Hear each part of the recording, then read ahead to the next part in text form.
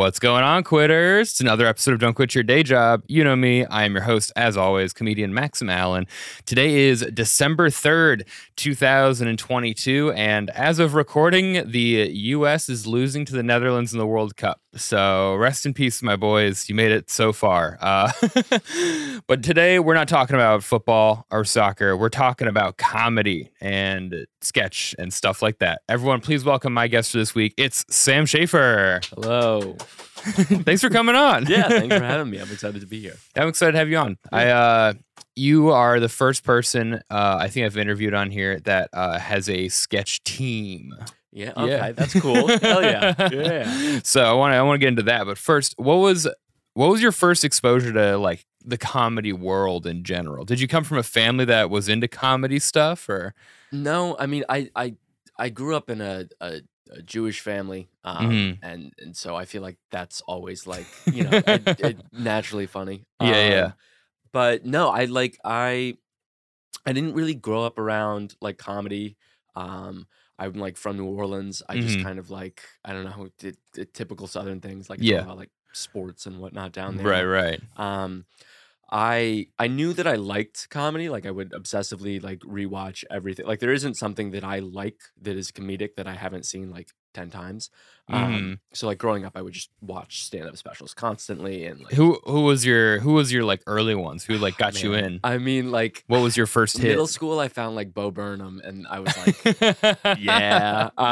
Like every that was a game changer. White liberal is just like, yeah, exactly. Like this guy's pretty cool.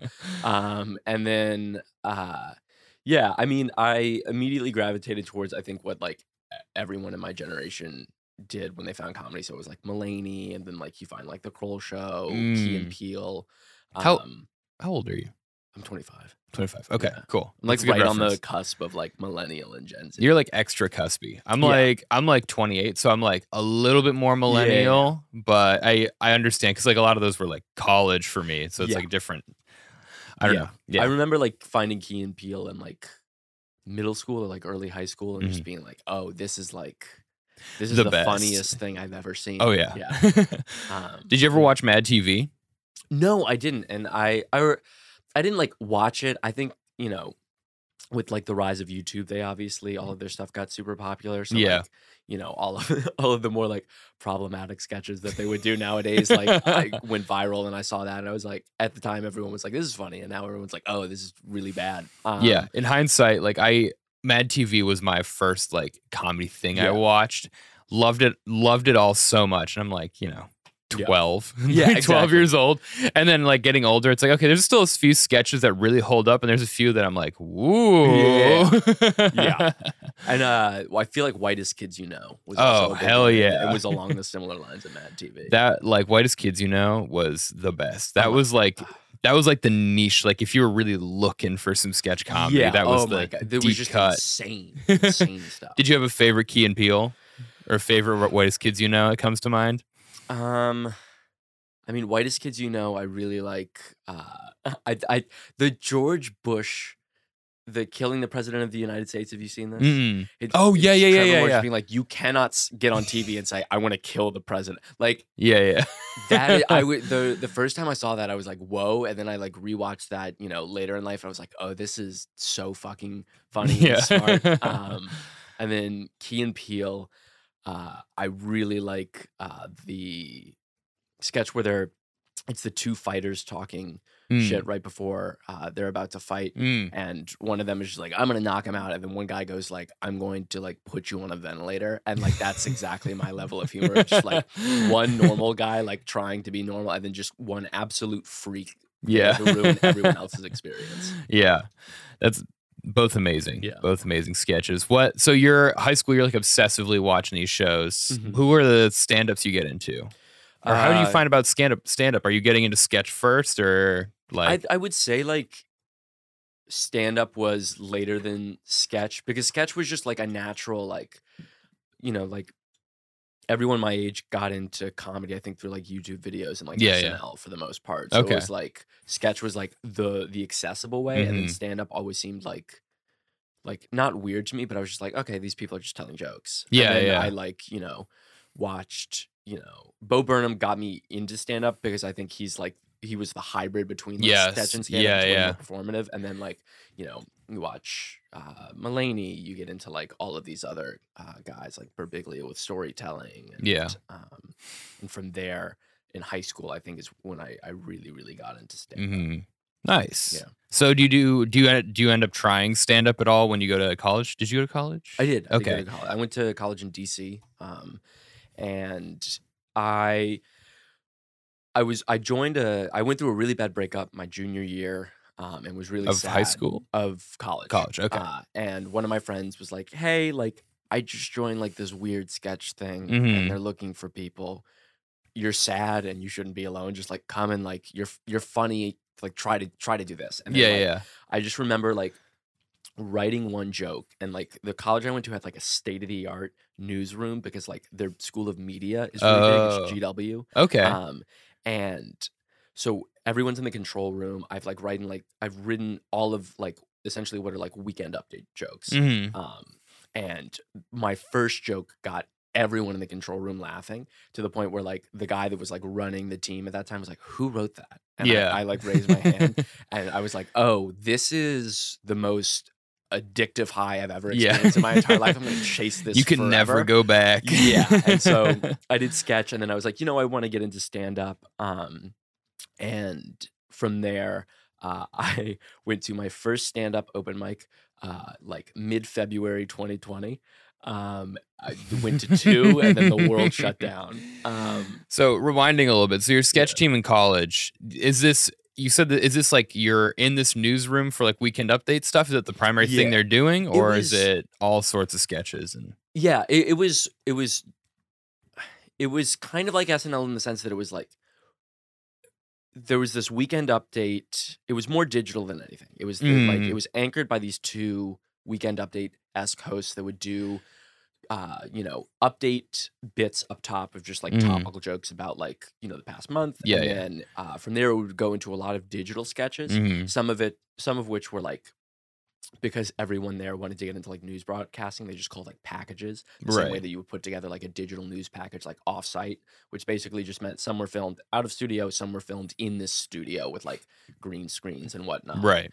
And people would come in and do like weekend update host bits. So it wasn't like a live show. Mm. So coming here and like having to write for live versus having to write, like starting everything, writing for digital is a huge Yeah. shift.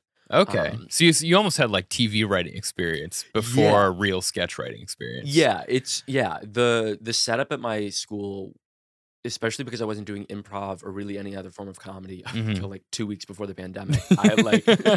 It was like one of those experiences Yeah. where I was like, I came here and I was like, oh, this was like a good base to just like do comedy, but like exactly. It was hyper specific the way I had to write for that.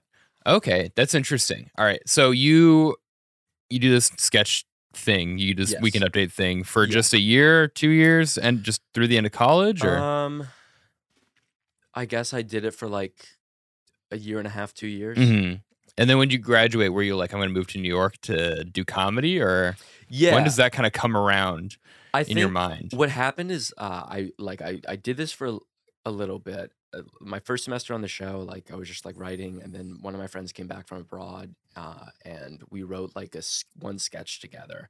And the first sketch that like I ever really filmed and got put on the air broke the viewership record in under 24 hours. Nice. But in a really bad way. Yeah. Because we were making fun of Greek life. And we filmed in our fraternity house. And so all of these people like came forward, and like one president like saw it, and like a fraternity like smashed his laptop, and like one person's parents called him and was like, if this is what Greek life stands for, like you have to like resign from your post. And like all of this like hate came forward. So dramatic. Yeah.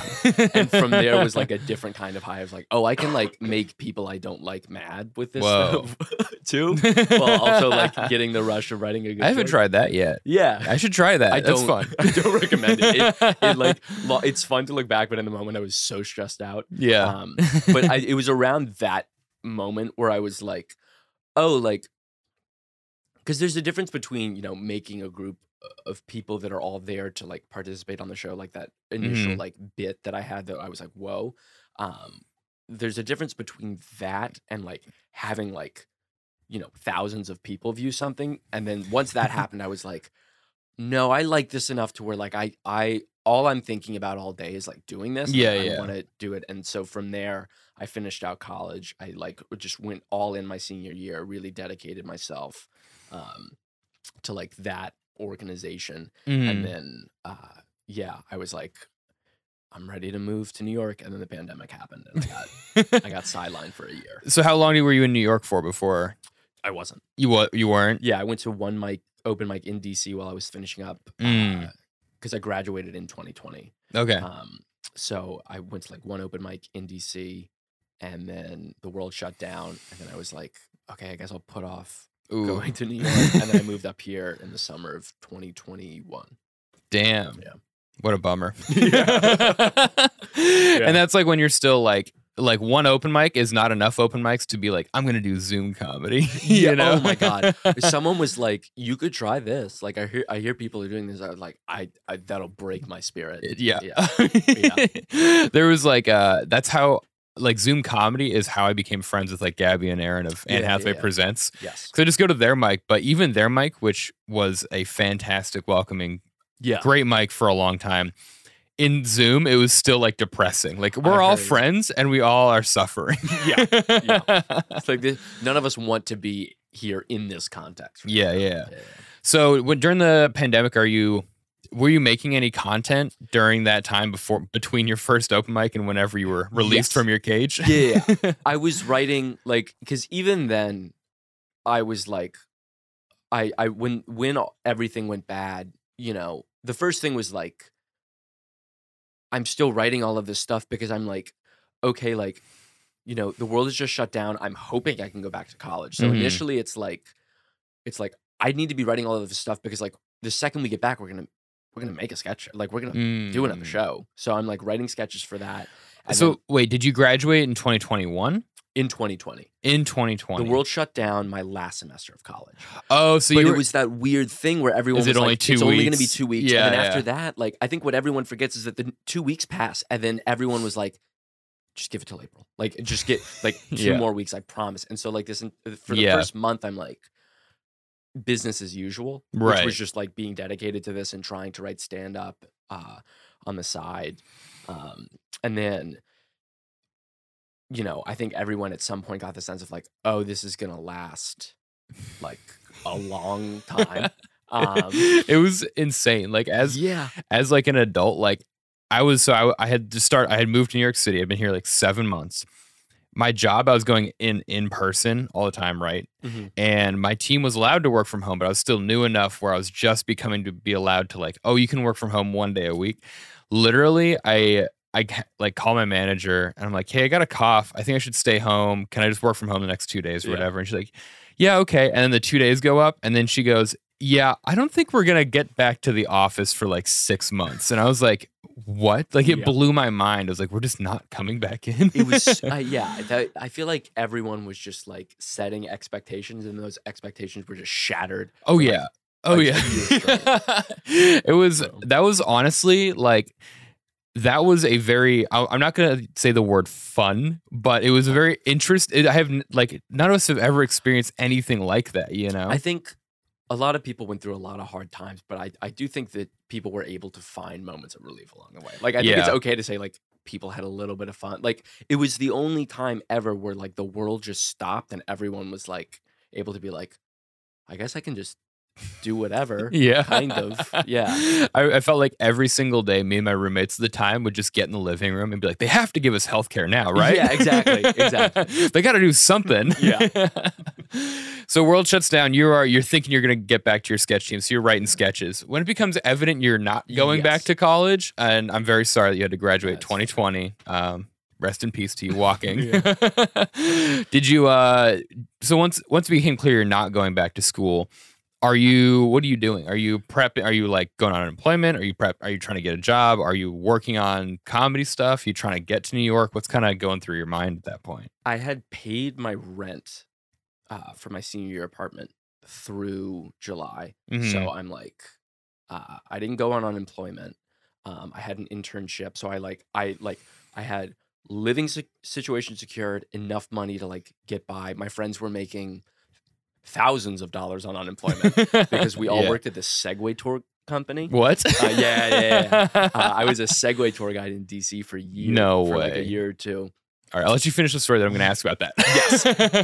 and then we. So that was a crazy situation because like if you before tips and you could walk away from a weekend with like $500 in tips. Right.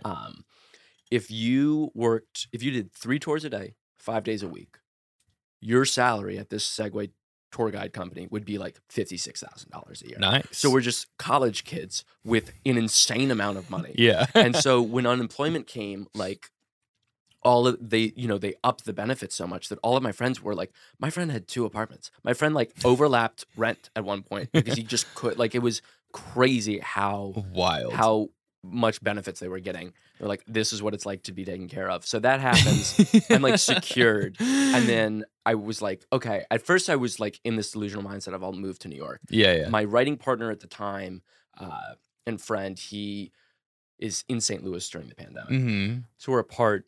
I'm writing stand-up. I think I had like a little bit of foresight to be like, this is temporary. Right. However long, temporary can be long, but it is temporary. This is going to pass. Mm-hmm. At some point, you're going to get what you want to do. Like I knew that I needed to be keeping up with stuff. So like I joined like a writer's group. We wrote a bunch of sketches. We filmed, me and my writing partner, when things got a little bit better, would like come back to DC for like a weekend here, and then like whenever we had downtime, we would just like film something.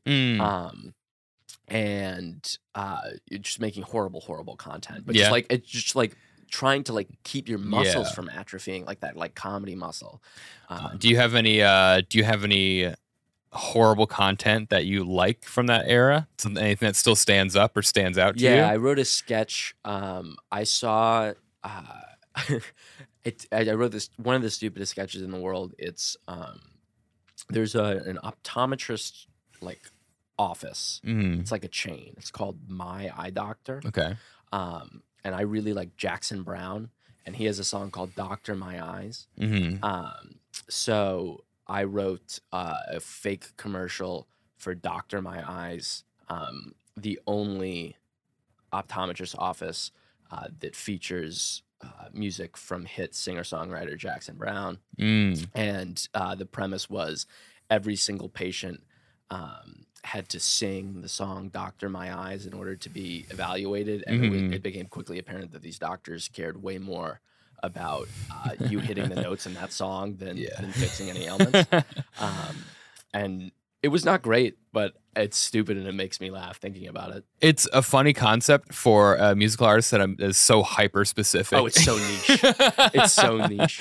That's the best though. Yeah. That's sick. So you're just okay. Also, writing partner. I've never done this writing partner thing. So are you guys both in this like newsroom weekend update type deal? And you're like, let's just write together? Yeah, he was one of my like. I mean, I'd say he was. He is one of my best friends. My current roommate still. He is. He's one of my best friends. We met like freshman year through like this weird Facebook group that they put a bunch of freshmen in, like just meet people that you think are cool and try to live with them. I remember those. Yeah. And so I sent him one message. He agreed to room with me without me even really offering to room with him. And then we just became close. And then when he came back from abroad, he's like, "What's up? What are you doing?" And I'm like, "Oh, I'm doing this." And then he just kind of came on and we just started writing together because I like writing stand-up because I like writing for myself, but and I am a control freak. But there is something about like writing with someone that I like when you find the right person to write with. Right. Oh my! Everything just becomes so much easier. So when you guys are writing together, what does that look like to you? Like, because every time I've written with other comedians, it's like, here's all my bullet points. Can you guys help me? Yeah. So him and we don't write together as much anymore, just because he's more focused on acting, and I think isn't as much like he's like in the comedy scene here a little bit, but not like I would say like devout. He just it's a nice way to like meet people for him. Whereas like now I have like this new writing partner that I met the second I moved up here, Mhm. Tony Ferraro. If you Okay. know him. Yeah. The way that works, we've been like refining our process. Mhm. It always works better when you're in the room with someone, I think. Right. And just Yep. you can like bounce ideas off of each other and riff in the moment because there's just like something that happens there. Mhm. But a lot of times, like what we'll do is it'll be just that. We'll write out like bullet points for like, game moves and sketches and how to like elevate and whatnot and all the technical stuff. And Okay, so Sorry. like ground level. Yes. Okay, so you come to the do you guys like schedule weekly? Do you have like times you meet, or are you just kind of like whenever? we try to Or- meet on the weekends because we Mhm. both have fairly demanding day jobs. Or like, his is definitely more demanding than mine. But we try to find some time in the week. And then just the nature of like how this sketch group has to operate that we're Mhm. both in, that we're both head writers of, we just like end up meeting a bunch because we'll just end Right. up texting each other like, "Hey, we got to get this work done. Okay, I'll come over." For like Okay. an hour or two. Gotcha. Yeah. But you guys have like stuff set in stone. Like, okay, we have this specifically to work on. And Yes, stuff. we Okay. have there's like a shared iNote Okay. in my phone, like notes app thing that we have where we Mhm. just bullet out everything that we want to achieve and like, we have like this sketch going on. We're like writing a pilot, like and it's just like Mm. all of this stuff of like, okay, we need to do this, and then if it looks like we have a lot to do, we'll meet up. Okay. I like that idea. Yeah. I've never done the writing partner thing, but It's- I haven't done sketch, just do stand up mostly. Yeah. So It's hard. It's like working with anyone, like just like you have to be able to coordinate and get on the same page. And I think it's like Right. one of those things where it works or it doesn't. absolutely 100%. Yeah. Something the listeners might not actually know is this show is 100% scripted. I actually Yes. write all of it right before. And it sounds like it's riffed. It's not. Okay. No. I'm just a really good writer. You are an incredible writer. incredible writer. And it's weird that you wrote that line, and it's weird that you're writing this line for me to say Yeah, now. it's honestly the thing is when I write these scripts, I try to make it so the actors can really just feel it and intuitively connect with the script. So it's Yeah. like, it's a 90-minute show, but you know what happens in minute 83 already. But yeah, I mean, it definitely puts me at ease Yeah. coming in here knowing exactly what I have to Knowing say you don't have next. to express yourself, you just have to No, follow no, the no. script. Yeah, Honest expression is for the birds, baby. I'm not honest for a second. I'm finding I'm too earnest, actually. Yeah. I'm finding that in my comedy, I'm like, I'm not silly at all. I'm exploring this concept of earnesty. So Nothing sucks more than just being like, I have this stand-up bit. It's so honest. It like is so a part of me, and it's so funny. And you just get up there, and it's like just silence. I'm like, okay, cool. yeah, cool. yep. When I had Daniel Parafan on, we were talking about that. Like, I love when someone tries a new bit where the punchline is them yelling and then no one laughs. Yeah. Because it's like so like give Yeah. 150% to silence. It's like, oh. That's how I feel about act out bits in whatever form. Oh, yeah. I remember like a year ago, I was like, I'm gonna try an act out bit. Bombed, and I was like, this is the worst feeling in life. There's nothing like, oh my God. Yeah, I used to have this joke that this was like my first year of stand up. I came up with this joke. I called it the penis joke, okay? The whole joke is clap if you have a penis, okay? Everyone claps. And then I go, clap if your penis looks like this. And I go, okay, clap if your penis looks like this. And I basically am standing and I put my body in a bunch of different shapes and then eventually go like, oh, clap if your penis looks like this. Like all this stuff. It's super dumb. And now at the end I go, my penis looks like this. And I do the T pose and just stare off into the distance. It would work before I moved to New York City. And then I did it a couple times in New York City to silence. And I was like, all right, never doing that Yeah. again. I cannot Yeah. be known as this guy. Yeah. That's totally fair. That's totally fair. So anyway, writing partners. So how is the process different between your college writing partner and Tony now? Did you adopt any strategies where you're like, oh, this didn't work before, let's do this, or you just kind of figure it out in a whole new way? I think it's like I like the thing that like Tony brings to the table Mhm. is that he is the structure guy. Like Oh, I will okay. come in, like he continuously has to like come in and be like, we can't do like we can do whatever you want, but like there's like a basic formula on how things have to operate, or no one Mhm. can understand anything. Mm. And as a result of that, that's what kind of came into our just like creative partnership. I think is just like I just needed like to like structure out because me and Jeremy, what we would do is we would just sit and we would bounce ideas off of each other, and we could write something that was either really, really good, or we could write something completely incoherent. Right. Or we could just end up like talking for like, 3 hours and not doing anything. Where Tony, it's like, it is fun. Like we have fun, but it's also like there's underlying thing of like, okay, we've been working on this for an hour. Let's try to move on. Like it's just way more deliberate and I would say like focused. Nice. That's good. Approaching it with way more intention, I think. That's awesome. Yeah. So you got a real peanut butter and jelly thing going on. Yeah, nice. yeah. Interesting. And also you have mentioned now and also in the past that you're a control freak. Yeah. So when you're writing stuff, how like as a self-identified control freak, how do you deal with the give and take of ideas? We have kind of that's a great question. You're like, I don't. I don't get final say. I really don't. I mean, more than anything, it's like the performance aspect of like sketch that I had, like writing lines. I'm like, I've always had a little more give and take, but like, there's just stuff like when I write a line, I'm not like writing it because I think that the line itself is funny. I'm writing it because I'm like, I know exactly in my head how this has to be said and acted out, and like it's like very much connected to like how I'm like seeing this perform. So like I'll write stuff sometimes and Tony will be like, I don't get it, and then I will say the line out loud and he was like, oh, okay. Yeah, it only works if you do it exactly that way. Interesting. And Okay, so, that's a very unique skill. That's cool. Yeah, but it's like kind of a prison. Yeah,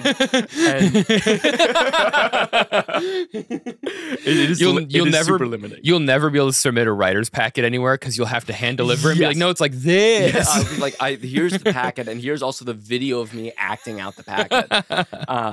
So like Tony though, I'm able to kind of relinquish that one because I just like I trust him so much. I like Tony's like one of the first people that I like am able to like distance myself and like actually like be like, no, this is like someone that knows a lot more than me. I completely trust like their instincts and where he's going. And so I think that honestly, like I've just like, writing with Jeremy, I trusted him, but there's just like this level of with like Tony where I'm just like, I know he sees things like in a way that I don't know, I just can't describe it. That's really cool. Yeah. Honestly, I think like recognizing the differences in what you bring to the table, and also if you're going to be a control freak, you can pick one thing. Yes, so that works. Yeah. And so like how that ends up operating, I think, is like we have this rule where like if we write a sketch and we're not in the same room together, like I will like take the first draft at it. Like Tony will take the first draft,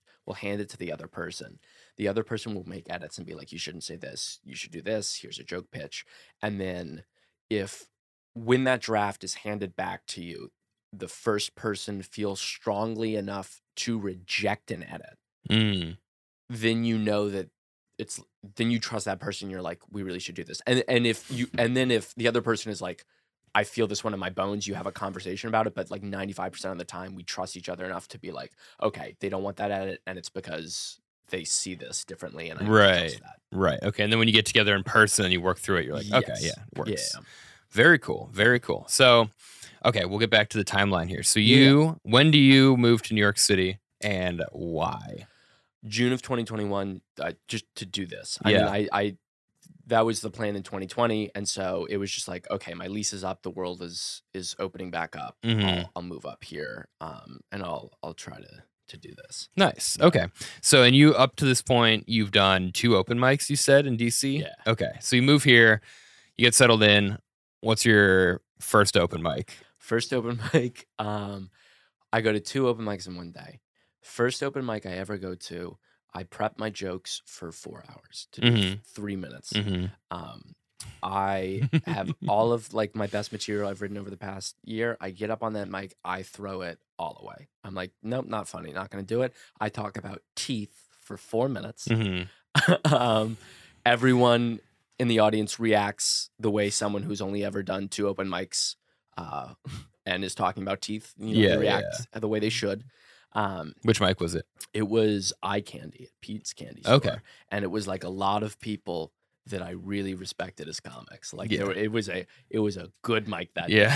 and like it was people that like I recognized from like social media before I moved here, and I was like, Whoa. okay. Stalking the scene before you move. Yes, yeah, exactly. And then I went to Tiny Cupboard. I did the most of the open mics I would go to were Tiny Cupboard 10 p.m.s for like this first 6 weeks. Brutal. Horrible decision. Do not if you're considering moving to New York, or if you're in New York and you're doing 10 p.m. Tiny Cupboard mics, get the fuck out of there. I am someone who stands the Tiny Cupboard. Okay, Yeah. I will die for them. The 10 p.m. though, evaluate what you're doing with your time. yeah. Go to the 5:30, the 7, and the 8:30 back to back to back. Once it hits the 10 p.m., You can dip. go get some food or something. Yeah. So I was like, and then I would go and I would do like bits that like I would still do today. Like I Yeah. like stuff that I stand by, and I think are like really solid bits, and was the foundation of me like progressing into like wherever I'm at Mhm. skill wise now. And so I went up and I that mic, I did it for like 3 people. Mhm. But the way the 10 p.m.s work is that some people would stay for whatever show was before. So those 3 people that I did it for that were like, and then like 5 comics. Oh, this is a downstairs one? It was upstairs. It was when they were still Okay. doing the roof. Oh, That well, right. scary roof. The best. Yeah. And so I was like, okay, I'm just going to do it for these 3 people. Yeah. And then that went well. And I was like, okay, I can do this. Nice. You get a little bit of relief, especially in the first day. If you get like a little bit of a laugh, Yeah. very important. Yeah. That's awesome. So then you get on the open mic grind, doing the comedy thing.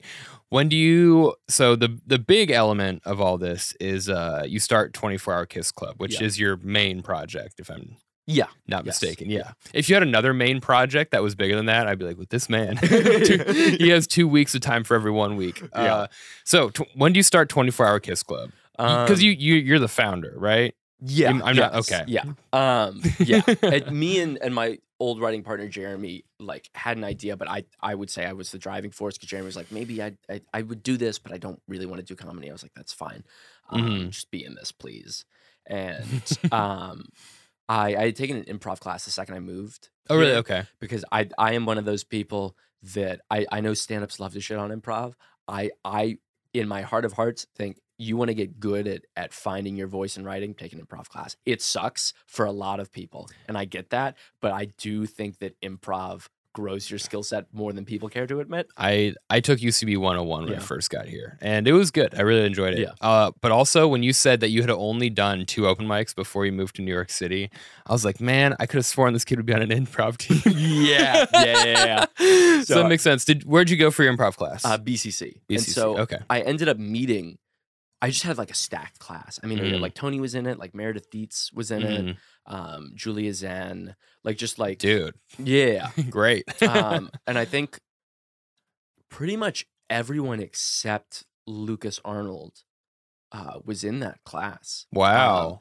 And so, and it That's was wild, dude. no, it's crazy. And it wasn't even like one of those things where I'm just like, I'm gonna ask everyone in my improv class to like start sketch, but like it was just like so many people that ended up and still are like so prominent in the scene, and Right. I'm super close with. And so as time went on, I was like, oh, these are like people that like, we had our class, we went our separate ways, kind of merged back to Mhm. each other, to where I was like, okay, like, these are all strong performers. I've seen them I trust their writing.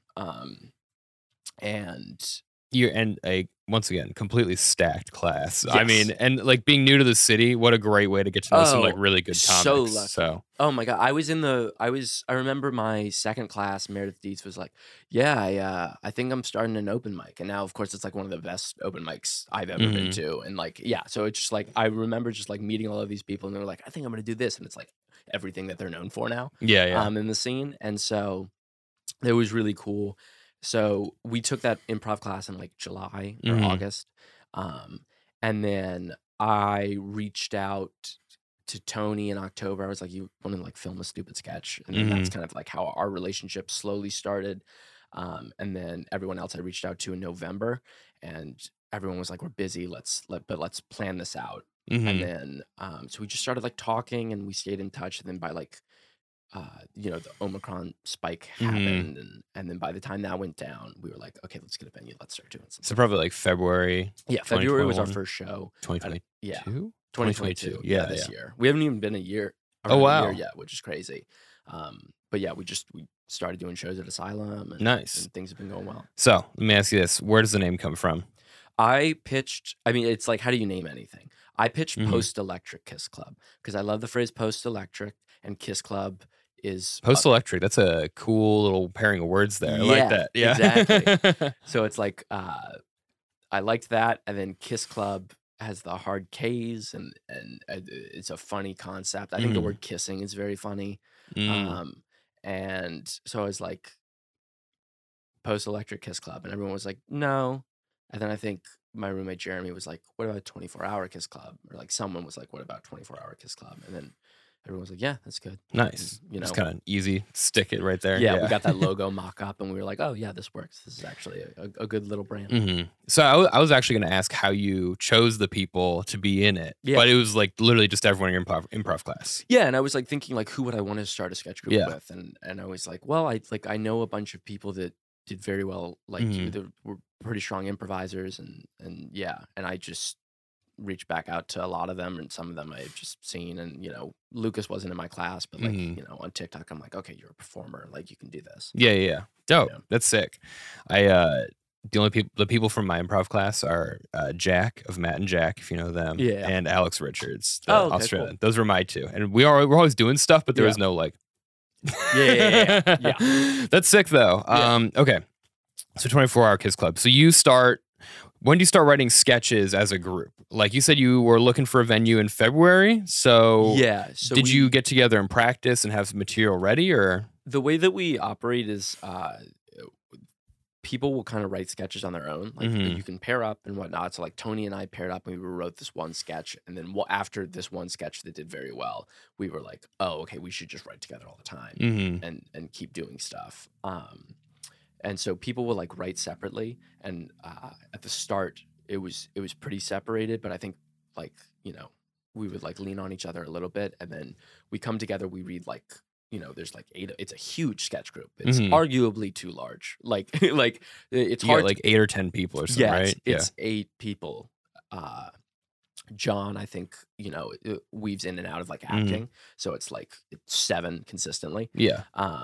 But it's like, it's like one of those things where it's so large, and so we would come together. We had like, we had our read through for our January show on Wednesday, and that was 14 sketches. It took 2 hours to read through everything, and then it's like SNL, like we have like this table read, and then we do we all vote and rank them, and then based on like a ranked choice voting system, that's how our show's decided.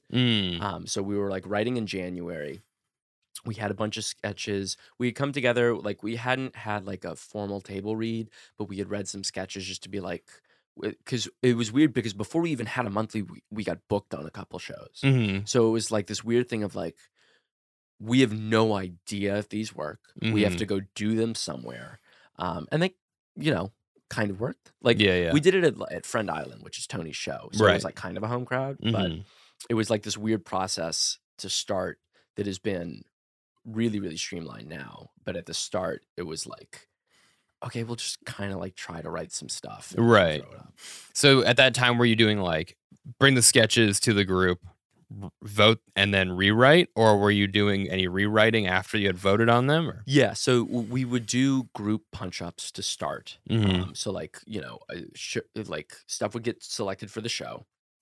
And then as we put them on their feet, we would do punch ups, just like saying we should tweak this. I think this needs to get edited, and then people would edit them in the next like week or rehearsal. Like we would come back and those would be fixed. The way it works now, like actually what I'm doing directly after this is our new writing process, which Tony and I have like taken on this role as like kind of like head writers, just overseeing the writing process a little bit more, just so that there's kind of like hierarchy is not necessary, but it, like I think it just helps people like understand like it just we needed to be more organized basically, and so control freak. Yeah, control freak. No, it makes sense. No, control freak. And so what'll happen now is like we have our table read. We pick 8 sketches. We're gonna do 6 or 7 total, and only like 5 of those sketches are probably going to be used. Like we'll probably bring 1 sketch back from like the previous show every single time to try to make that sketch a little bit better.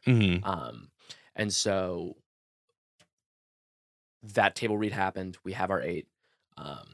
People schedule half-hour increments with Tony and myself all this weekend. And we're Mhm. like, you're just going to come to my apartment. You're going to sit down, and for, half an hour at a time, Tony and I are going to go through. We're going to, we're going to work together. We're going to take some of the notes that were provided at read through, because after every sketch is done, we have like a feedback period where Okay. people just share their thoughts on the sketch. Yeah, yeah. We incorporate those. We do line punch ups. After that's over, we're like, okay, this is what you have to edit in the next week. Mhm. Then next weekend we'll have another 30-minute session with the writer of each sketch. And from there, we won't do suggested edits anymore. We'll just live punch it up, like any final tweaks, and then it gets put on its feet before we bring in like a director or anything, just to like see like, okay, this is written, we've punched it up, now let's act it out, do any final minor tweaks that we need to in the script. So the writing process before you are like done with the scripts, before you get to director, we'll talk about that in a sec, is what, 3 weeks? Yeah, it's going to be 3 weeks. So now. like you have the pitching, voting, just like table read everything. Yes. Then you have a week where you meet with everyone individually. Yeah. And then you have a week where they come back with their completed homework.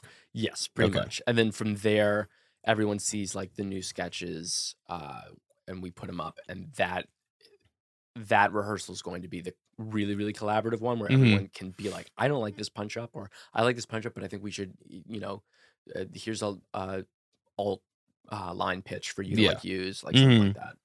Interesting. Yeah. Okay. Wow. I do appreciate the organization. That's very nice.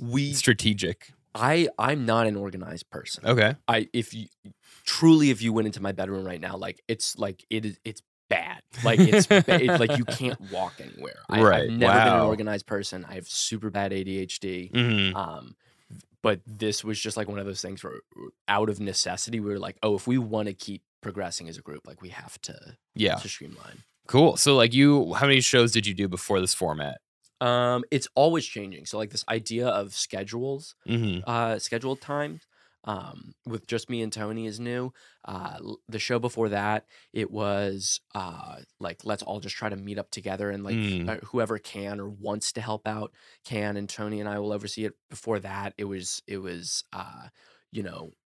just kind of do it on your own. Like we tried a bunch of different iterations to get to here. Right. This one just feels like we have a post-show debrief after every single monthly, and this is like the one where we were finally like, okay, I think this is what's gonna nice. Wow, that's really cool. Congratulations on figuring it out. Thank you. It only took a year. Yeah, right. I feel that though. I feel like working in groups, especially in comedy, is probably the most challenging thing. It's like even just like I'm a podcaster, like having a podcast idea where you have 3 people who are on the show every week. Yeah. Big challenge, huge challenge. You have 3 people producing a comedy show, super challenging, So like finding a system where you can wrangle 8 people and get them to work together, that's like pretty impressive. Yeah, thank you. It's definitely, it's not an easy thing, but it's like everyone is dedicated enough to where like it's not like pulling teeth. Yeah. Well, that's great too, is that you got people who want to be in it and are excited about it. Well, and that's the thing that we've always stressed is like, like everyone's here because they want to be. If you didn't want to be here, no one would be here. Everyone's in this group is so busy outside of the sketch group that it's like, and you open every table read session with that. If you don't want to be here, leave. Yeah, exactly. Okay, let's get to work. Exactly. All about creating a good vibe. Yeah, totally. I feel that. I think in comedy, when you start comedy and you're kind of floating and like doing open mics and stuff, no one is really busy. You're like, I just do a bunch of open mics because I want to. But then you start adding projects, and then you're like, oh, I can't breathe this week. Yeah, exactly. Yeah. That's sick. So so director. So you have like a group rehearsal where you just go through the scripts that you've punched up twice now. Yes. And you voted on them, you punched them up, you have a group rehearsal. Yeah. Is that just kind of like you all meet? What kind of where do you meet for that? My apartment. Your apartment. So you do it in your apartment. Yeah. And then that's just kind of like a loose, like run through everything, see what works, what doesn't.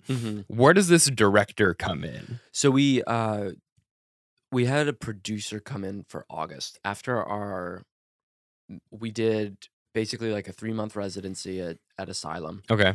And then we had a new producer come in. We took this 2 summer months off because everyone was just, like crazy. Like Lucas was going to Edinburgh, and Mhm. Sarah Bergmark had like, I think Sarah Bergmark went to, and I'm not joking, 7 weddings this summer.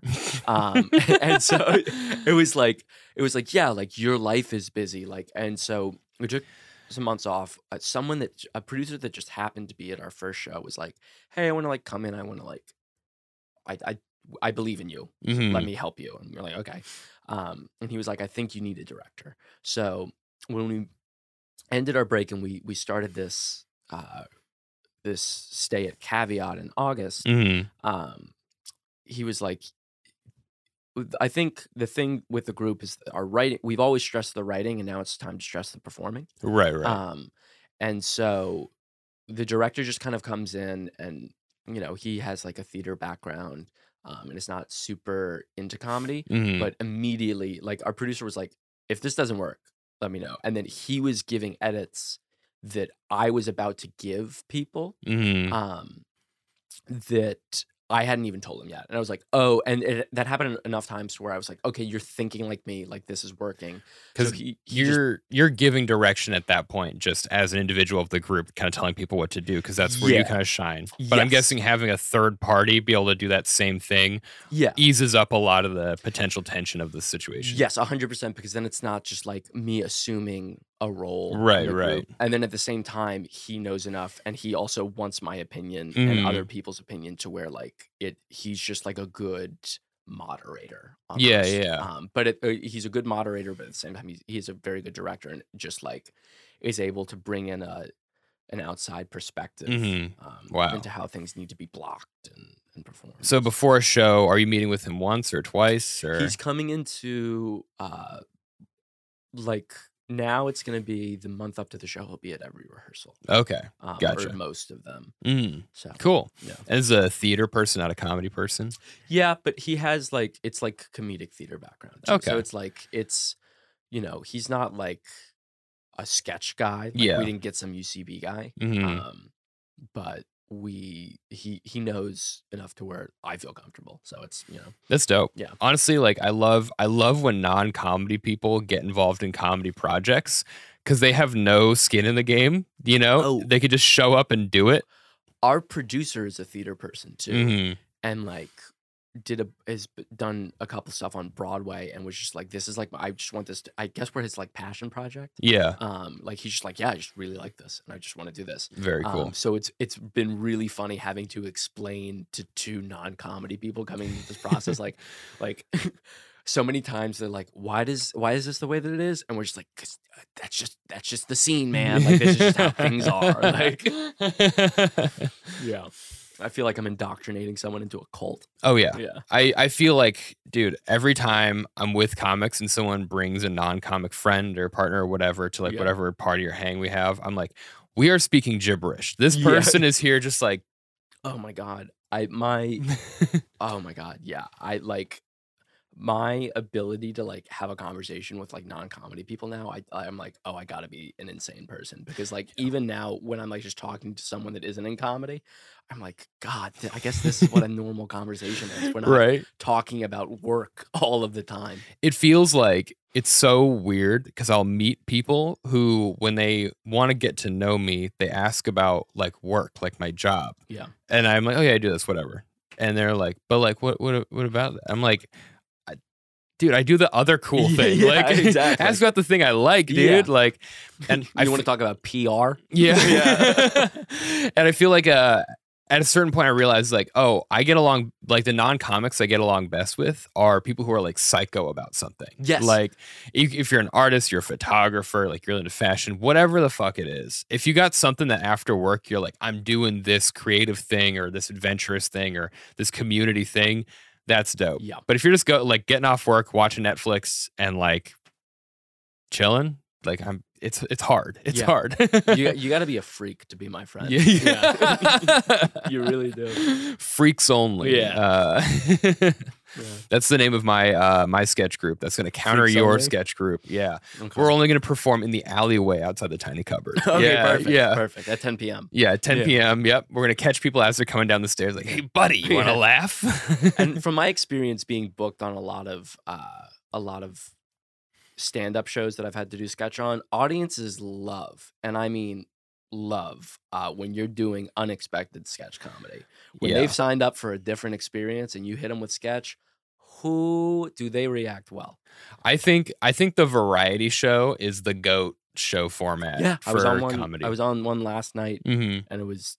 I was like, oh my god, this is so much better than having to like weave my way into just being surrounded by stand-ups. I'm very Yeah. appreciative of everyone that like liked the group and booked us, and please book me and us. I like, but like, yeah, it is like it's hard to do sketch Yeah. in the middle of a bunch of stand-ups. I think it's as like someone who doesn't do like just when I'm on a comedy show, it's just comedy, right? Yeah. I have always found that's like the first person to bring out a guitar, the first person to do a character instead of stand up. Like Ooh. there's like always a little bit of tension, but sometimes it's a relief. Yeah. Sometimes you can tell the audience gets like burned out on the Yes. comics where it's like, all right, we've watched like 5 people in a row tell me dating is hard. Oh, Yeah. there's something different. Oh my God. Yeah. You know, Yeah, that definitely exists too, for sure. I once told Matt and Jack probably beginning of 2021, they like, I was like, you guys should just like do your stuff at open mics because they would come to our mic in our backyard to like practice. Mhm. But I was like, you guys should just go to other mics. And like, do you think people will like be okay with that? I was like, dude, anything that's a break from stand up, Yeah, like they'll love it. they'll go nuts for it. So Yeah. that's cool though. So I'm guessing when you do a variety show slot, you're doing a much narrower amount of time, much shorter amount of time than Yeah. your 24-hour Kiss Club show. Well, yeah, because we're doing Yeah. a half hour of new sketch every single time we Mhm. show, and then a guest spot's like 10 minutes. Right. Sometimes people will be like, you can do 15 or 20, but like basically what it is like if I hear 10 minutes, I'm like, okay, we're gonna do 2 sketches. If I hear Mm. 15, we'll do 3, and if I hear 20, we'll do 4. Okay, so 5 minute per sketch. Yeah, and some sketches are not that long, and so Yeah. like the variety show we did yesterday, our set was probably like 8 minutes. But it's weird because like people will be like, "When do you want us to light you?" I was like, "There's no lighting a sketch. Like, Yeah. we're finishing whatever we have to do." Like, Yeah. There's something of a relief that comes with that too. Like also Yeah. like with stand-ups, you gotta like watch the clock and be like, okay, Yeah. all right, get off, and like you gotta stress. But when it's not stand-ups, they just finish whenever they finish. Yeah. And you're like, okay. but when it goes bad, Yeah. oh my God! Like we did a show at Stand Up New York. hmm We did a sketch show at Stand Up New York. Right. Like we were asked to do a guest spot. We were so excited. We were like, "It's perfect." And that was a show where I was like, okay, we should try to find variety shows because I Mm. remember there was a sketch where I pull out a prop gun.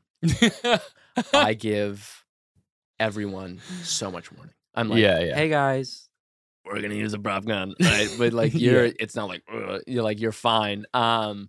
And I pulled it out, and I was like this sad guy, and I just was like, a guy that the comic before, this guy was so drunk and in such a good mood. He handed my friend that performed $100 bill. He handed him $100. This guy was so happy in that moment seeing someone perform that he gave them that much cash, Yeah. and then hated that sketch so much that he got up and left. Whoa. I walked the guy with a gun a minute into a 3 or 4 minute sketch, and I'm just like, all right, like time to double down and just like Oh my go God. for broke. Was it just like pulling out the prop gun, or was the writing like was it just the bit was not landing? I was on? a depressed man. It was an upset. Yeah. Like I could see how like some people are like, I don't want that dark humor, but also at the same time, it's like this was the kind of guy that gave me the vibes of like, "Ugh, you can't say anything Yeah, anymore." yeah. So I'm like, you shouldn't be upset at this. But I mean, look, guns and stuff like that it's always risky. So It'd be fun to wear a T-shirt that says "the gun is a prop," Yeah, like in big letters. I'm like figuring out how to do like the gun speech and how to work because I love writing sketches with guns in it. Very south of you. I've turned into the Brooklyn sketch arms dealer. Anytime anyone needs a prop gun, I'm meeting so many people. No way. Yes, I've lent out a prop gun 7 times in the past 3 months. Whoa. Okay. So Yeah. what's your prop gun armory like? What do you got? I have a rubber like Glock looking thing Mhm. that was lost, just Mhm. vanished. From that I lent to this sketch group, and I walked into the venue, I gave them the gun, I watched them do the sketch, I went backstage, Mm. no one could find it. Whoa. Like it was, and we were just like, okay, so that one's gone. I have to reorder that. But like, yeah, I just have like been going around, just like I got that. I have like some revolvers. Mhm. Any larger weapons? No. Okay. But it was, oh my God, my friend, after our very first show, we had this prop gun, and Jeremy, he wanted, I had to go somewhere, and so he was like, I'll take all of the props from the show home, but he decided to go out clubbing, and he decided to bring this bag of props to the club and check it. No. The bag busts open, and the only thing that falls out and rolls directly at the bouncer's feet is the prop gun, and he's like, "What's happening?" And Whoa. Everything ended up being fine, but he was like, "I don't think I've ever been more scared." So that's the issue, is that when you get a good prop gun, no one thinks it's a prop. Right. Because that was my next question I was going to ask. Are you walking around with orange tips on these things or something? Yeah. Okay. They're orange tips, and then we'll remove them from the show. But we'll like give a warning. And we're like figuring out a way to like make it really funny. Like on our last show, we had someone get on the God mic to like announce everything. And they were like, welcome to like, Caveat. They gave like the whole spiel. And then they were like, as a warning, there are 2 simulated gunshots. Please welcome to the stage your host for the evening. And then everyone just died laughing. And I was great. like, okay, you have to immediately kind of like undercut the tension. Yeah. And people are more receptive to it. And then it goes fine. That's a good move. Yeah. That's very smart. Yeah. What is it about writing sketches with guns for you? What's the... I mean, it's like, how do you give anything stakes? How do you give anything tension? My favorite thing to do in my... Guns. This is a guy that you don't want to be in a heated argument with in a relationship. This guy's going to propose to you with a ring in one hand and a gun in the other. I'm not going to use for it, the but drama. It'll be memorable. Yeah. How do you give anything tension? Add a gun. And so that's my favorite thing to do in comedy is like create an insanely tense, like crazy situation, and then just undercut it and make it ridiculous. And that's the way that my favorite stand-up bits are, like kind of like bait and switch structures where I'm coming in and I'm setting you up for one thing, and then I either hit you with something really devastating. And so it's like, yeah, like that's just like my favorite. That's how I think about comedy. I think it's just like, to me, it's just like, it's 2 things. It's finding a little freak to do crazy things, and then it's building an insane amount of tension, and then just like undercutting it as much as you can and as quickly as you can. Okay. I like that. Yeah. I'm bad at tension. Really? Yeah. I'm trying to work on it. My thing I'm learning ever since I had Tina on this show is I'm trying to learn when to shut the fuck up on stage. Because I step on laughs too often, so I'm trying to add silence in my bits, to let people ponder. Because then, it kind of works for that. Yeah, and it's a grueling trial and error process to like get good at that, because you have to fail so hard. Yeah, it's bad. I wrote a joke. It's really short when it's dumb, but this is my pilot joke for like using silence. Is like I go, so there's like a lot of Hasidic Jews in the Brooklyn Home Depot. What are they building?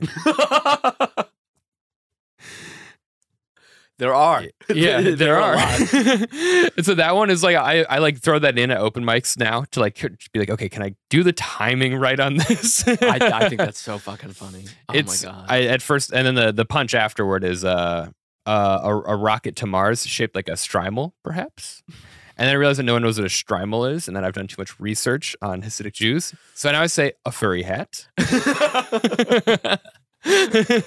I really like that. That's the perfect, just like stupid. Oh my god, I love It's that. so That's my stupid. ideal bit. My weakness is writing stupid bits that say nothing about me, having fun with them for a little bit, and then being like, I need to write something about me, and throwing them away. Yeah. I wanted to write something earnest the other day, and I ended up writing about zoos. I wrote a zoo joke the other day. I love zoo bits. Zoos are crazy. What was your zoo bit? My zoo bit that I'm working on right now is that like New York City is insane, and no one here realizes like the most insane aspects, and you'll never, like, if you look at anything in the city for more than 5 seconds, it's insane. And I was told moving up from the South, like growing up there, that everything would be normal here, and it's not. And so basically I'm just like, there are 3 zoos in this city. Yeah. That's ridiculous. No one in this room is ever more than 20 minutes away from a penguin at all times. Like, you think that's how things are supposed to be? Yeah. You know? Like, that's a good bit. I like thank that. Mine was, I never thought about that. Three zoos, and like, why? it's so, the city is geographically a very tight area, you know? And it's like where we've chosen to put. 90 years ago, a stranger wheeled a caged lion into the middle of Central Park where the children are, convinced everyone that it was like more cool than it was dangerous. And no one has reevaluated their stance on the matter since. Like, people shit on the South for being backwards, and like the punch that I have to this joke is like, where I'm from, there are no leopards on 63rd Street. Yeah. I feel there's a Joe Exotic bit in there somewhere. Yeah. Oh, 100%. My zoo bit is I went to the Prospect Park Zoo with my wife, and we went, and because it's like Sundays are quality time day, right? Yeah. So we went on Sunday because I was like, oh, they got red pandas there. Let's go see some red pandas. We go. It is pouring rain. Yeah. And I show up to the zoo, and I was like, I was so worried that the animals weren't going to be there because it's raining, right? And they were. And I realized that animals live outside. Yeah.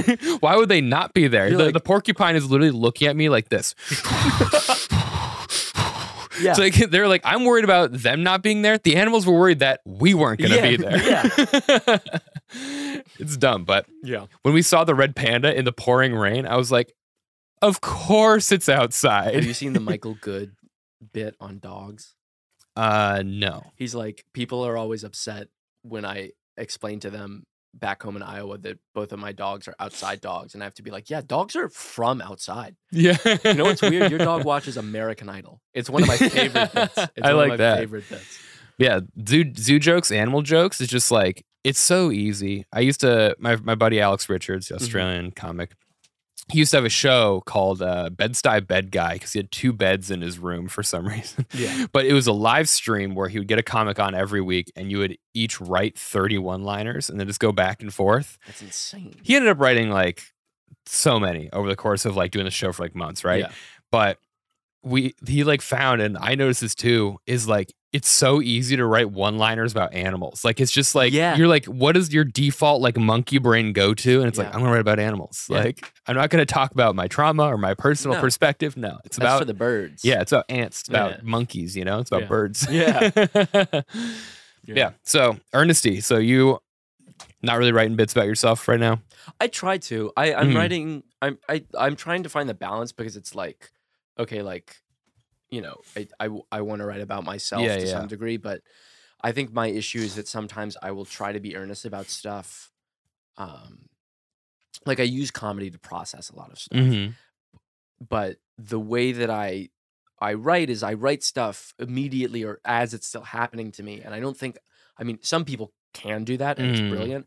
I don't think I am able to write a bit like that, because I think the way that I'm up there and when I'm talking about myself, people know exactly how I feel about the situation. Right.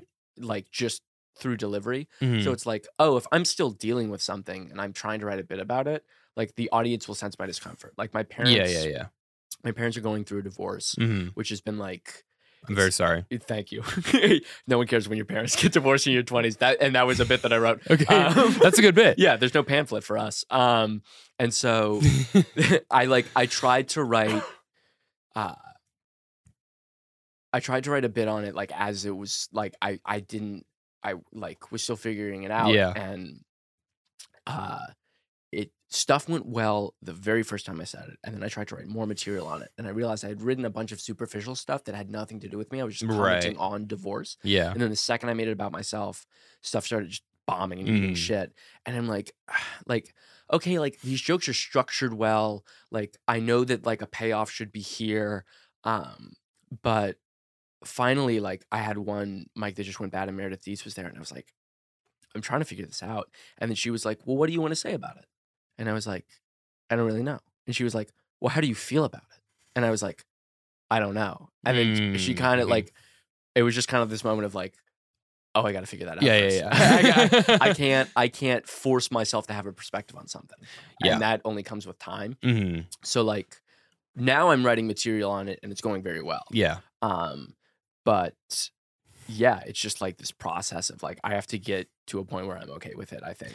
100%. And then I don't want to write about it because I feel like I've processed it. But, yeah. And so I just have to wait. So it's not, you don't get that hot strike while it's hot type of feeling, you know? No. And when I do, it makes me feel really bad about myself. Like, I'm just like, oh, this, like, I'm laughing, but I'm really sad, you know?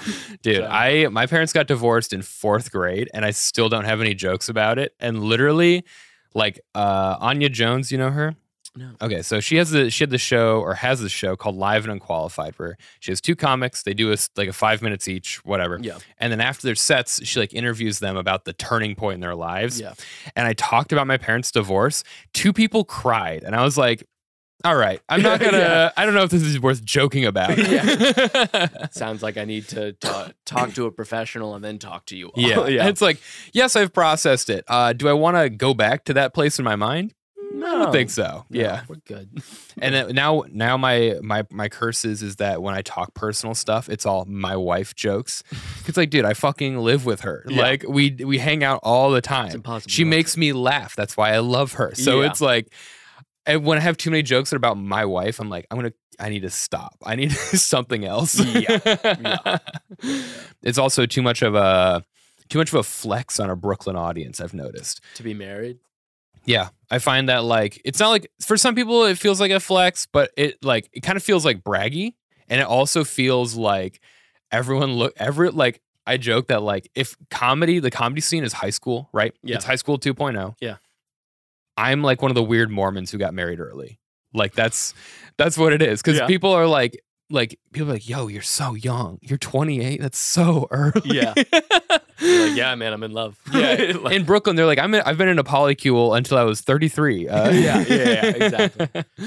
So I don't know, but that's writing personal shit. It's some people do it so well, and it's like my like final frontier that I feel like I just need to solve. You know, you know, he's one of my like best friends. Like, love him, Nico Carney. Mhm. Like, oh my god, he can write about personal stuff like no one else. Like Mhm. I feel like I'm surrounded actually by comics that are so like my really close friends can all talk about it so well, Mhm. and I'm just like, I wouldn't be able to do that. Yeah. Like, They're running these amazing jokes, and you're like, does anyone need a gun? Huh? Yeah. When I'm just like, yeah, exactly. Like I'm like, I can offer you a gun, and that's about it. Because I'm also just like a big believer.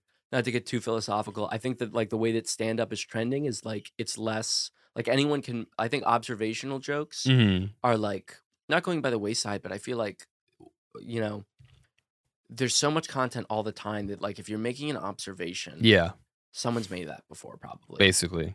But So I think what happens then is like, okay, it's like the next level of like how you become a great comic is like, you know,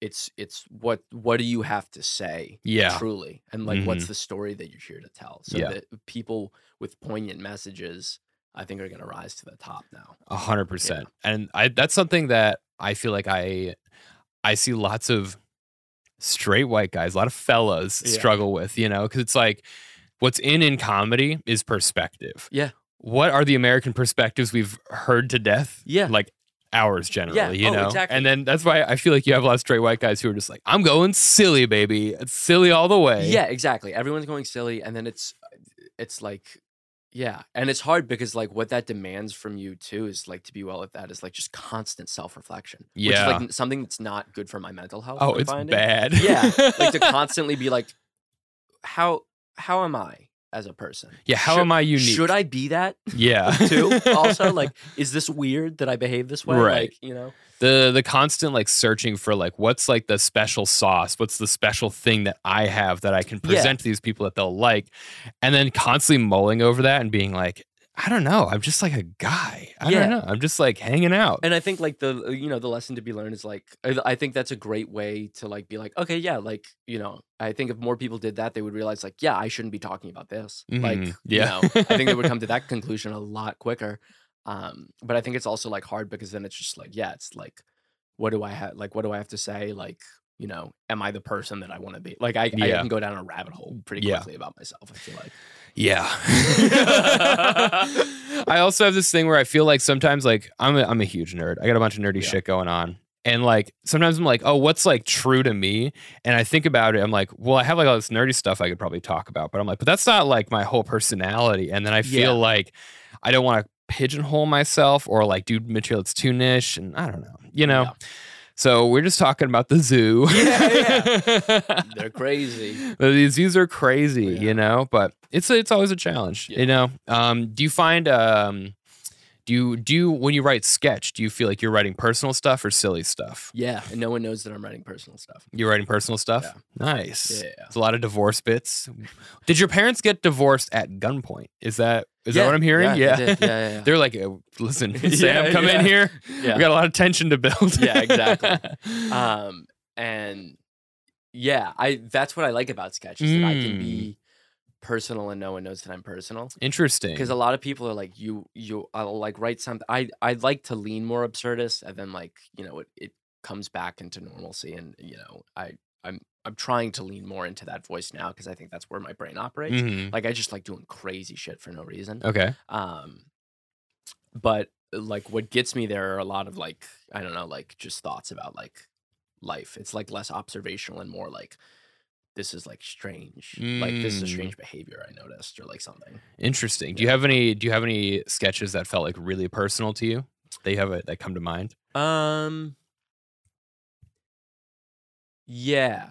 I wrote one I mean, I had a game show sketch that I wrote in college called "Why Am I So Anxious?" Okay. And I mean that one's blatantly personal. Yeah, and it's less absurdist, but it was just like a game show sketch of I played a host, I was myself, and I asked a contestant a series of situations, and they had to tell me why I was anxious. So it started off like being like, you know, I'm taking like an exam, and then they're like, oh, you're worried you're gonna do poorly, and then then I'm like, yeah, that's correct. And then I'm like, all right, for 500 points, here's your next scenario. I'm at a nice dinner with my girlfriend. And they're like, I don't know. What?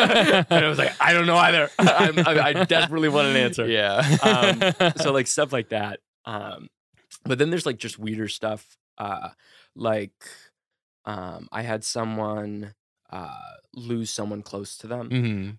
And we had a conversation about how people talk about things when you like lose a loved one, and how no one knows how to talk about it. Yeah. And it honestly at some point like just feels better for you to just like, instead of like avoiding saying like some people like, you know, someone like loses their mom and like people are like too afraid to talk about their mom in front of them.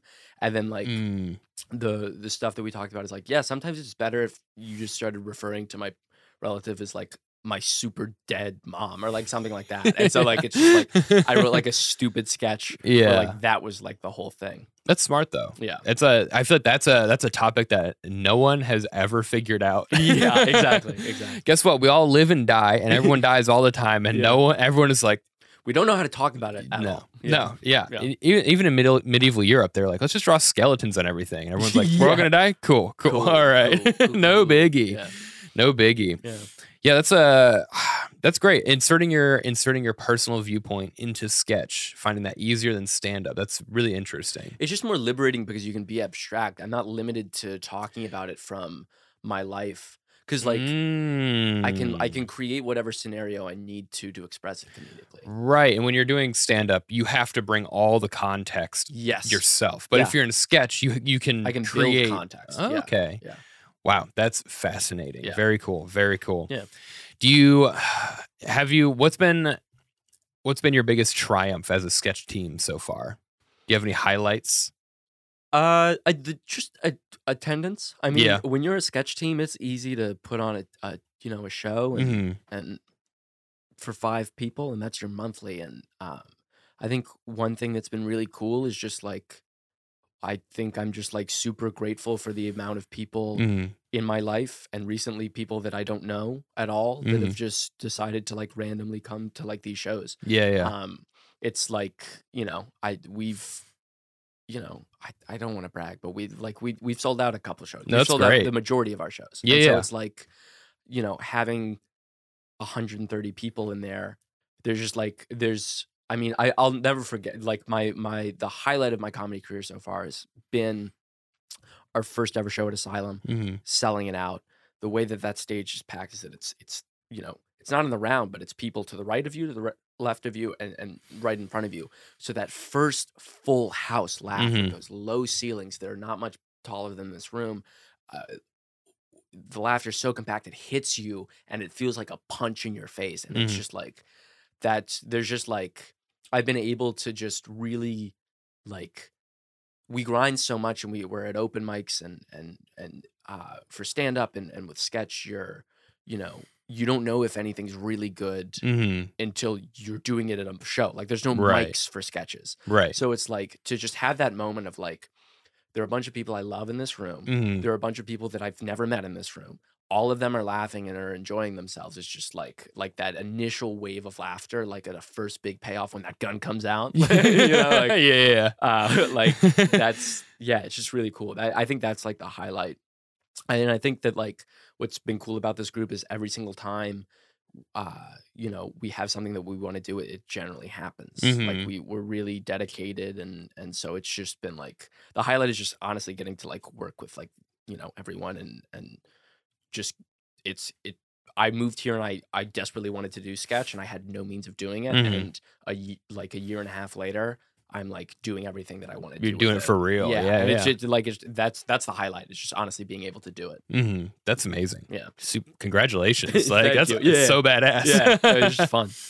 How do you what's your worst bomb in your sketch group? Let's bring it back down. What's worse than the rubber gun? I mean, the worst bomb in the sketch group is when we walked that guy. Yeah. But yeah, I mean, I would say that okay. Like, there's no worst bomb because I feel like all of our bombs have been the exact same. Okay. They've happened. I think there've been 2 true bombs with sketches. Yeah. And one of them I don't think was entirely our fault. I think it was a room that we inherited. But that stand-up New York crowd was hot. Yeah. and I just watched a bunch of like Upper West, like middle-aged Upper West Siders just turn on a group of 20-year-olds. Yeah. And I'm just like, damn. Like, nice. Yeah. That's rough. What kind of things do you have in store for the future? Do you guys have any plans to do beyond what you're doing, or what's coming up for 24 Hour Kiss Club? We have a show on January 21st at Caveat. We're moving to a bi-monthly, and then Tony and I in that bi-monthly. Yeah, so every other month. Not twice. Sorry, not semi-monthly. Yeah, that would be insane. We just realized everyone has so many outside things, and a new half hour of sketch every single month is an incredible amount of pressure. It's a lot. So it's just been more successful moving to that. But then on the off months, Tony and I are starting our own like 2-man sketch show that we'll have like guests on. Nice. And that'll start in February, and we'll just alternate months. Do you have a name for that one? No. We're working on it. Is it gonna be like sketches that you guys just write and perform it as a duo, or are you gonna bring? We're trying to do duo, but duo sketch is like nearly impossible to write, in my opinion. Like it's really hard. Like a 3-person sketch group, perfect. That works out. Yeah. So I think what we're gonna do is like we're gonna to start until like maybe like a 3rd person emerges that like we work with. Like I think we're just gonna have like guests, actors, and be like, hey, do you want to like learn to sketch and be on the show? That's a fun idea. Yeah, and so just a way for us to continue to write every single month and build towards something. Nice. Those are like the big projects, and then I'm trying to get another stand-up show started because I had to put mine on pause. Yeah. While I figured this out, and now that sketch is in a stable place, I can Go back to that. Well, how frequent was your other stand-up show? Was it a monthly or? I did that once every like 2 or 3 months. Oh, okay, so just kind of whenever. Well, because I started it after the second Kiss Club show. And Yeah. So immediately it was just like, oh, I like have to like I have so much. I just had too much. Like it was just too much to do. Yeah. But you need a stand-up show to like, you know, get booked and whatnot. So it's just hard. Devastating news. Yeah. I like after a year of having a show weekly and then having to call it because of like low audience attendance. Like right now in my comedy career, I feel like fully naked. I'm like exposed to the elements. I'm Start at the another show whim. up.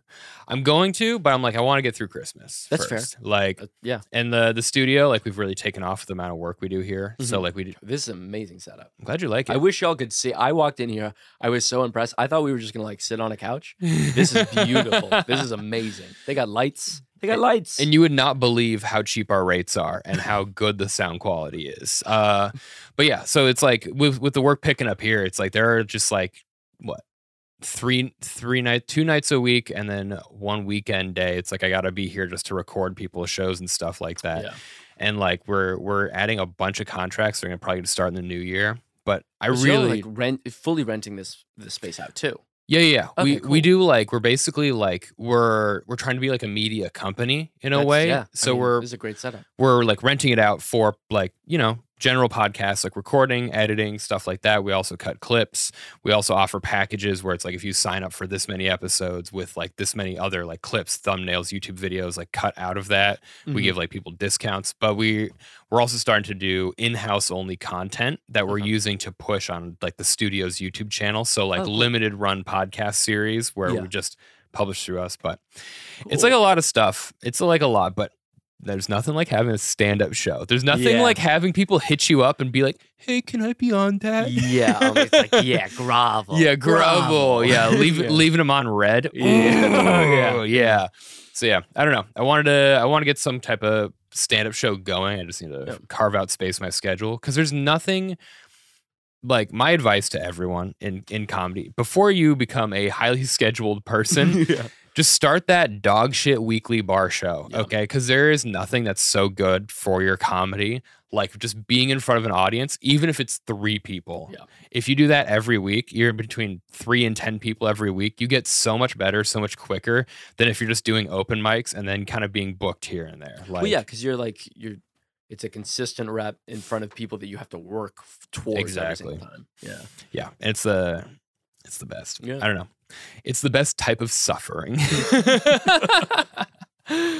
Awesome. We're kind of wrapping up here. Yeah. Sam, what advice would you give to someone who is young and wants to start a sketch group? So like someone in college. Like actually, what advice would you give to yourself back when you got into sketch in college? I mean, for me, I think I did the things that I wanted to do, Mhm. but I would say like just like don't be afraid to like do your own thing. Mhm. Like I only wanted to operate within the confines of like that group. Mm. But if like you aren't like if you want to do more, like just do more. Like Yeah. your drive that you have within you, that's like something that like you should act on. Like I wish I had made more content Mhm. and gotten like, you know, that like gotten through the shittier part of everything first. Like I still have so much to learn. Like I really am. Mhm. You know, it's this group hasn't been around for a full year yet. Like I'm not a sketch master, but like that first year is such a grind. Yeah. But really just like it's like stand up. Like I just think find a group of people. Someone gave me this piece of advice. Find a group of people that you like, do what you think is funny, don't listen to anyone else, and accept the fact that things aren't gonna go your way sometimes. And if you Mhm. can just get that into your brain, Yeah. then it's like it's fine. But as long as you're like doing stuff that you think is funny, it's fine. Unless you're like a terrible person, Yeah. then don't do that. But like this is for the good people. Yeah, But, yeah. That's fair. and I'm like all about finding your tribe. I think Yeah. the comedy community is like it's so important, and whatever other hobby or whatever you're into, the community aspect will like Yeah. make it it'll make it fun, you know? No, 100%. And it's like if you're looking up and you're not having fun doing comedy, Mhm. take a break. Like, Yeah. like that's another thing, dude. Don't be afraid to give yourself a break. Like the hustle culture is real, and I am a person that never stops ever. Like I can't have like, God forbid I sit alone with my thoughts for too long. Yeah.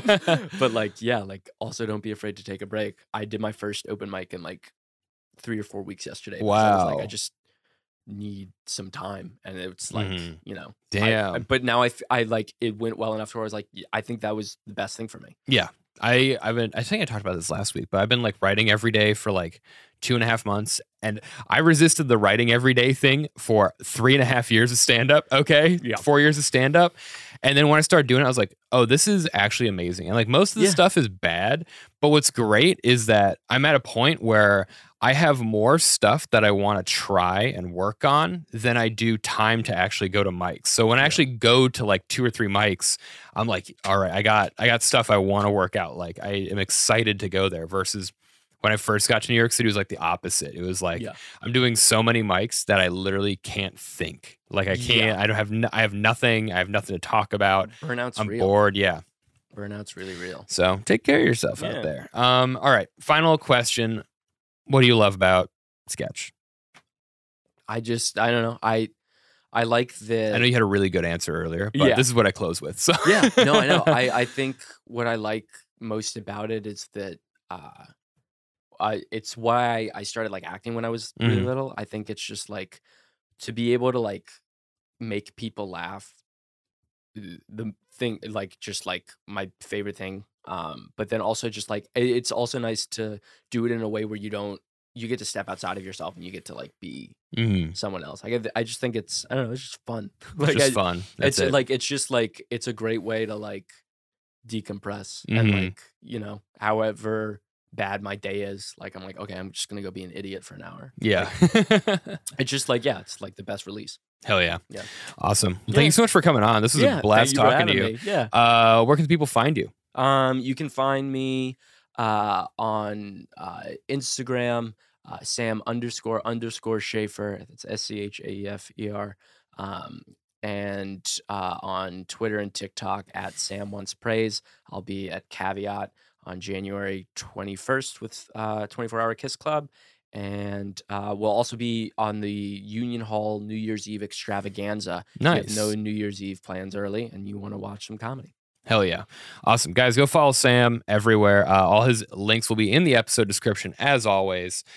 Check out 24-Hour Kiss Club, and everyone that's on that team is fantastic. They're all hilarious comedians, great people. And if you're watching this on YouTube, hit subscribe. You know, maybe if you got this far and you're listening to an audio, maybe like share it on your Instagram story. That would be really cool. But guys, thank you so much for listening and watching, and I'll catch you all next week. Bye.